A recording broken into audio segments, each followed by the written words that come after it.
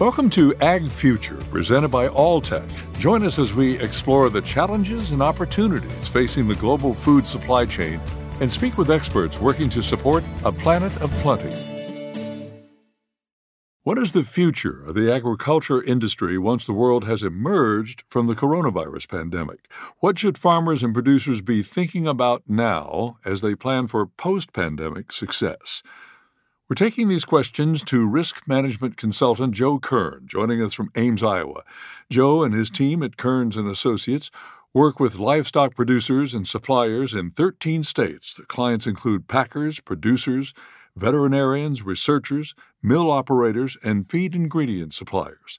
Joe, thanks for joining us. Wonderful to be here. Thanks for having me. And what a year it's been, Joe. What makes your short list of trends and dynamics that you've been watching as agriculture has navigated this pandemic? Well, some of the things, and I think this is kind of important, is to segregate out what was going to be a trend versus what are the shock waves that were sent through the market. And we have a tendency to lump all those together when there's an acute issue. And so a few of them that I think that we can start to identify that are directly impacting by the pandemic are lack of travel, as a for instance. Certainly that fuel consumption is down, which impacts agriculture. With the lack of ethanol demand, it also puts fewer DDGs onto the market. And so there's some unintended consequences that are kind of the substrates of the initial event that I think are perhaps the most interesting here. Whether it's that if you're working from home, that we more than likely probably would not have been, but even a ghost kitchen is perhaps a trend that was already going to establish itself and then, hits kind of the turbocharger in a pandemic environment. It's made for some very interesting dynamics. Well, Joe, I'd like to read something from your website and then we can talk about it. You write, "The turning of the calendar is the traditional time to take an inventory of your personal situation and commit to steering in another direction if you so choose.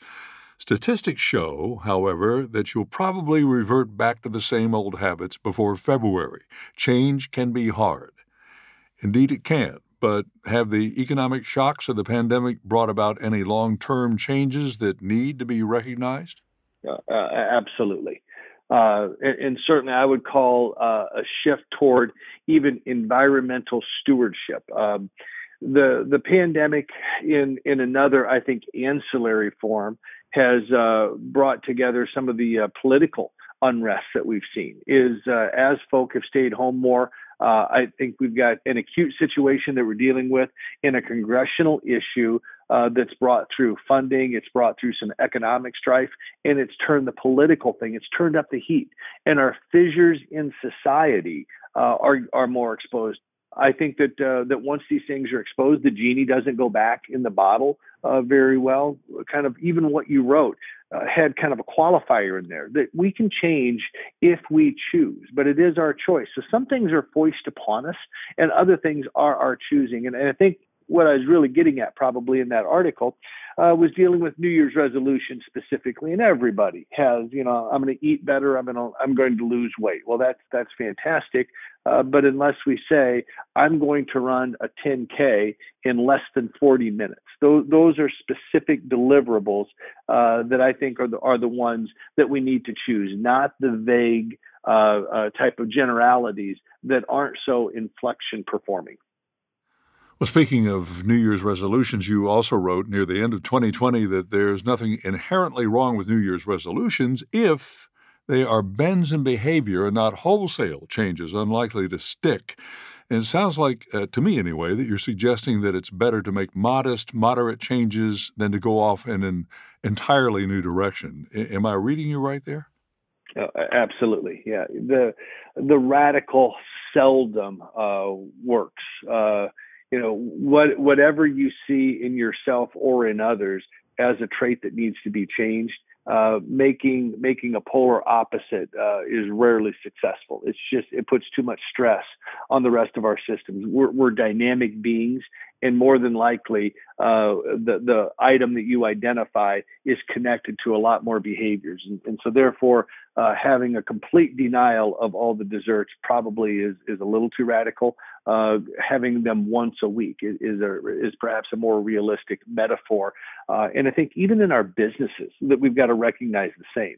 That if we're referencing the pandemic, that it has imposed onto us some very, very acute dynamics. They might be financial, they might be employment-wise, that even our asset base is gone underutilized. Thank goodness I don't own any hotels or any commercial buildings per se, because I do think some of the long-term changes that we're going to see in society are going to render those to be of less value than they were prior to the pandemic coming. So kind of keeping with that theme, if we get to choose them, and certainly the resolution component is self-imposed, is bends work a lot better than 90-degree angles or about faces.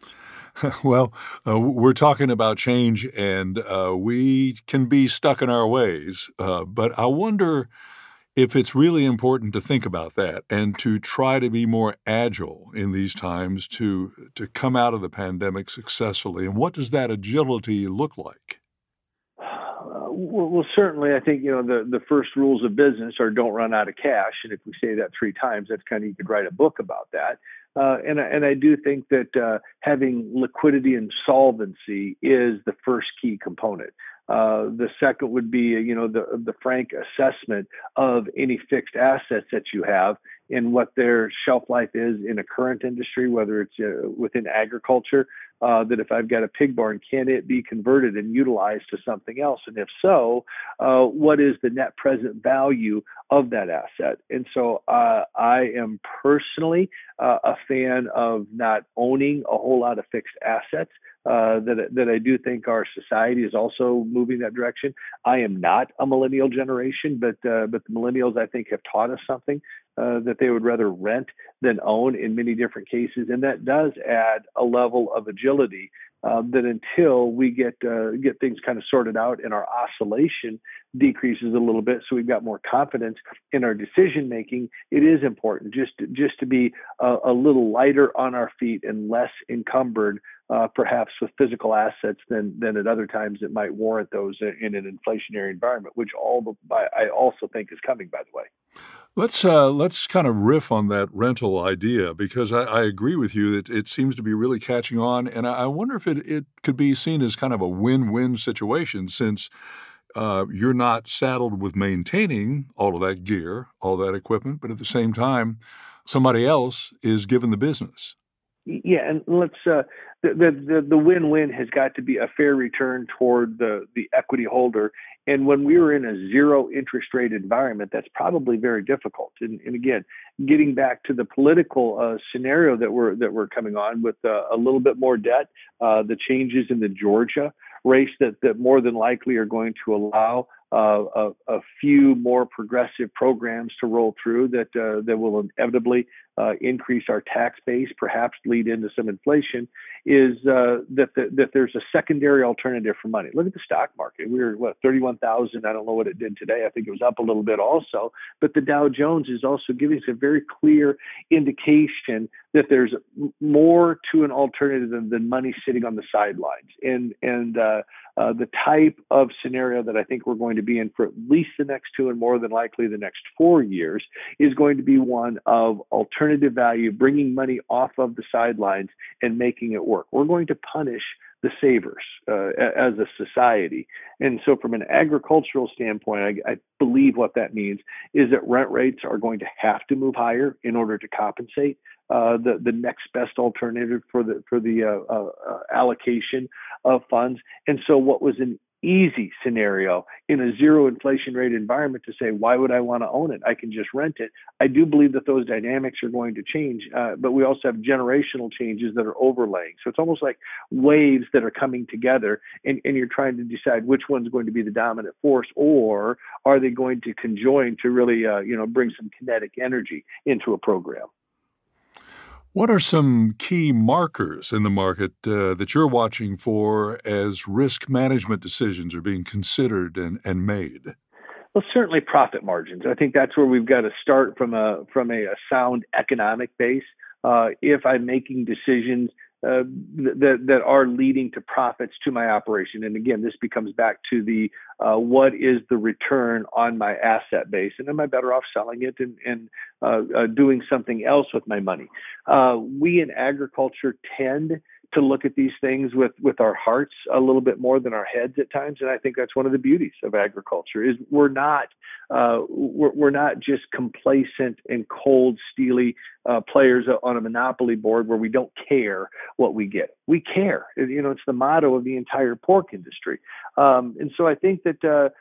Certainly the profit margins, and then, kind of reverting back to something we talked about earlier, was segregating out what are the short-term changes versus the long-term changes, and how do I position my operation, and am I willing to ride out a storm if that's what I'm looking at, and are there alternatives? And I'll give you just a brief example. The financing alternative is we in the United States have a very robust farm credit system and also private lending system to access funds. Not everybody has that. If you spend any time in China, it's either going to be private equity or you're going to become a state-owned enterprise. Those are really your two choices. There is no farm credit system inside of China. And so in addition to what we already have as financing arms, we're also starting to get a little bit more creative. The over-the-counter market, some non-traditional sources of capital are coming to agriculture. And I think as long as we are open to the consideration and not say, I'm going to do business with this bank because my grandpa did business with the bank, we're going to be better off. There are going to be wonderful financial opportunities that come at us that more than likely have a few pitfalls, but I'm very optimistic of our ability, and something else we talked about, our agility in our ability to adjust. Joe, there were errors in the June hogs and pig report back when COVID was forcing plant closures, and then again in September, mistakes were made. Is the industry now stabilizing, and was that indicated in the December report? I still think we're on a little bit of a wobble. I think it's easy to look at the USDA in the September and the June report and go, oh my goodness, they were wrong. And they were, but they had an impossible task at their avail. The COVID with the backup of the animals and the suppression of plant lines meant that we had to make some very difficult decisions on the farm, and decisions that nobody wanted to talk about nor publicize for obvious reasons. Because of that, there was no way that we were going to, quote, find where are the missing animals on the farm? Where did they go? And so to place any reliance on those reports was probably a little bit of a misgiving to begin with. But we were looking for anything to glob onto. And the USDA comes out every quarter with a hogs and pigs report. And traditionally, we've been able to kind of hang our hat on those to some degree of confidence. And we were looking for that. In our floundering, we're saying, finally, I get something to hold on to without the recognition perhaps fully that it was not moored to anything either. It was floating along with us. The September report completely overstated the heavyweight category. That's a good thing. We would have been in a world of hurt otherwise. The current report also indicates that we've got some heavyweight animals that might be a little suppressive to the market. And I believe that by the time we're said and done, we're going to find out that wasn't quite accurate either. Now, our oscillations are lessening, and so whatever deviation that we might have isn't as bad as the previous report. So I do think that we're starting to get back onto some solid footing. I would take a look at the March hogs and pigs report as being kind of the finally where we can put a stake in the ground and say, okay, I can lean against this one. Okay, let's turn to grains. You've expressed concern that pork producers may have a difficult time sourcing soybean meal in the summer unless something changes radically in the South American weather forecast. First, tell us about that forecast. Well, the forecast has been one of a La Nina scenario that has traditionally hampered the production inside of South America. We've got two different pieces here moving at the same time. So one is, what is our South America forecast and what do world supplies look at? The second one is has the United States been leaned on just a little too long in order to supply product to the world, and now we are going to short ourselves. And that's I think, a very real scenario. So it's not only quantity, it's also timing. So the Brazilian crop did not get in early. We need the Brazilians to perform as far as supplying crop to the world, and it starts in earnest in the next 30 days or so. Traditionally, I have no reason to think it's going to be much different. But the United States has been the supplier of choice to the world. China's appetite has been voracious, and I think we've got a very real risk of a repeat of a scenario that we saw in 2013, where the only way that a producer was to receive soybean meal was to deliver a load of soybeans to the plant. And so I think we are perhaps as acute of a scenario as we were back in 2013, and that will tease itself out. We've got a report coming out on January 12th that'll get us final production for 2020, as well as a stocks report. And of the two of them, strangely enough, if you only gave me one, I'd take the stocks report. Let's figure out where the supplies are, and let's figure out if we've got enough time in order to parse those out until we can get to our next harvest. Well, what would be the consequences if the U.S. is pressed to supply a larger than expected portion of the world's soybeans? Well, the consequence is that we physically run ourselves out. It's that if I gave you a half a tank of fuel and said, now, if you drive it at 50 miles an hour, you can make it, and you go 50, I'm just going to put my foot to the floor, and you'll make it 3/4 of the way there, and the tank runs dry. And that's kind of the analogy that we're on right now. Is we've had our foot to the floor, not only supplying the crush industry for domestic use, but also we've been exporting the living daylights out of beans and figuring that we'll worry about tomorrow.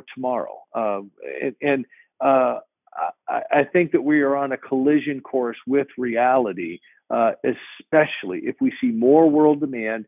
Margins are offered. We live in a free market economy. We can do whatever we want. We don't have to plan. That's the job of the market, is to move prices to a level that ration the disappearance, and that's what we call demand. So that's the job of the market, not of any one central government agency. And I think that's the beauty of what we have in agriculture. Joe, you've also raised the concern that an acreage battle is brewing as we come into spring. Tell us about that. Sure. More than likely, we're going to be adding someplace in the neighborhood of 8 million acres to our primary crops, corn and soybeans. That if the pricing relationship remains where it is right now, our internal models would say that of those 7 or 8 million acres, the lion's share are going to go to beans, and corn is going to have a difficult time just holding serve. And that's because the soy market has been the leader so far. In new crop soybeans, just the relationship that if you use a traditional 2.3 to 1 relationship and take it at $11.50 November beans and say, well, what does corn need to trade at? You're going to find out it's $5 to make all those ratios start to come together. And when corn's trading at $4.35 or so in the December, we've got some ground to make up. We've got some ground to make up between now and our planting decisions in order to encourage those acres, so we don't find ourselves in a stress situation in 2021 with corn. We're already there with soybeans. We're going to be in a strain in 2021 throughout the use year. The job of the market is going to be to encourage enough acres to make sure that 2022 doesn't look the same for corn. And the exports, the feeding demand, but more importantly, it's the acres that we put into the ground and then the subsequent yield. You have described an ominous situation in hog futures, the case of the shrinking open interest. Can you elaborate on that, and why ominous? Oh, well, so the ominous part of it is, as pork producers, if we wish to hedge, and that is to sell the market, you've got to have a party willing to offset that hedge, i.e. a buyer. And when the funds are not participatory, especially getting off some hedges into 6, 8, 10 months forward, can be difficult. We tend to have a lot of activity in the market in the front months, but the back months where forward-looking risk management might be prudent, the lack of fund participation does cause a very, very real concern. Here, I'm happy to report in the last 2 weeks, we have seen the funds finally starting to participate. They've come through in spades so far in the wheat market, then in the soy complex, and more recently the corn. But the livestock side of it has been kind of almost forgotten in this go buy scenario. And so the lack of participants in the market, not everybody thinks like us, and that's a good thing because we have to have somebody take the other side of our trades. A little bit ago, you touched on the new administration in Washington, and I'd like to kind of elaborate on one thing regarding it, and that is that the Biden administration has inherited the Trump administration's trade and foreign policies. China. What now happens between the U.S. and China? I suspect that we're going to start off with perhaps no change whatsoever. The phase one commitments that were negotiated more than likely had enough economic parameters, i.e. China needed our stuff, whether it's soy or hogs, given their ASF position, that the buying was going to occur with or without an agreement. I do believe a perhaps more tender approach and respectful approach to the Chinese situation by the next administration could certainly yield more opportunities for agriculture, more opportunities for commerce that would flow back and forth, more of a dovish approach rather than the hawkish negotiating style that we had engaged in. And I'm not saying it was all bad for the United States. Is perhaps the telecommunication component and some of the national security pieces perhaps were of benefit.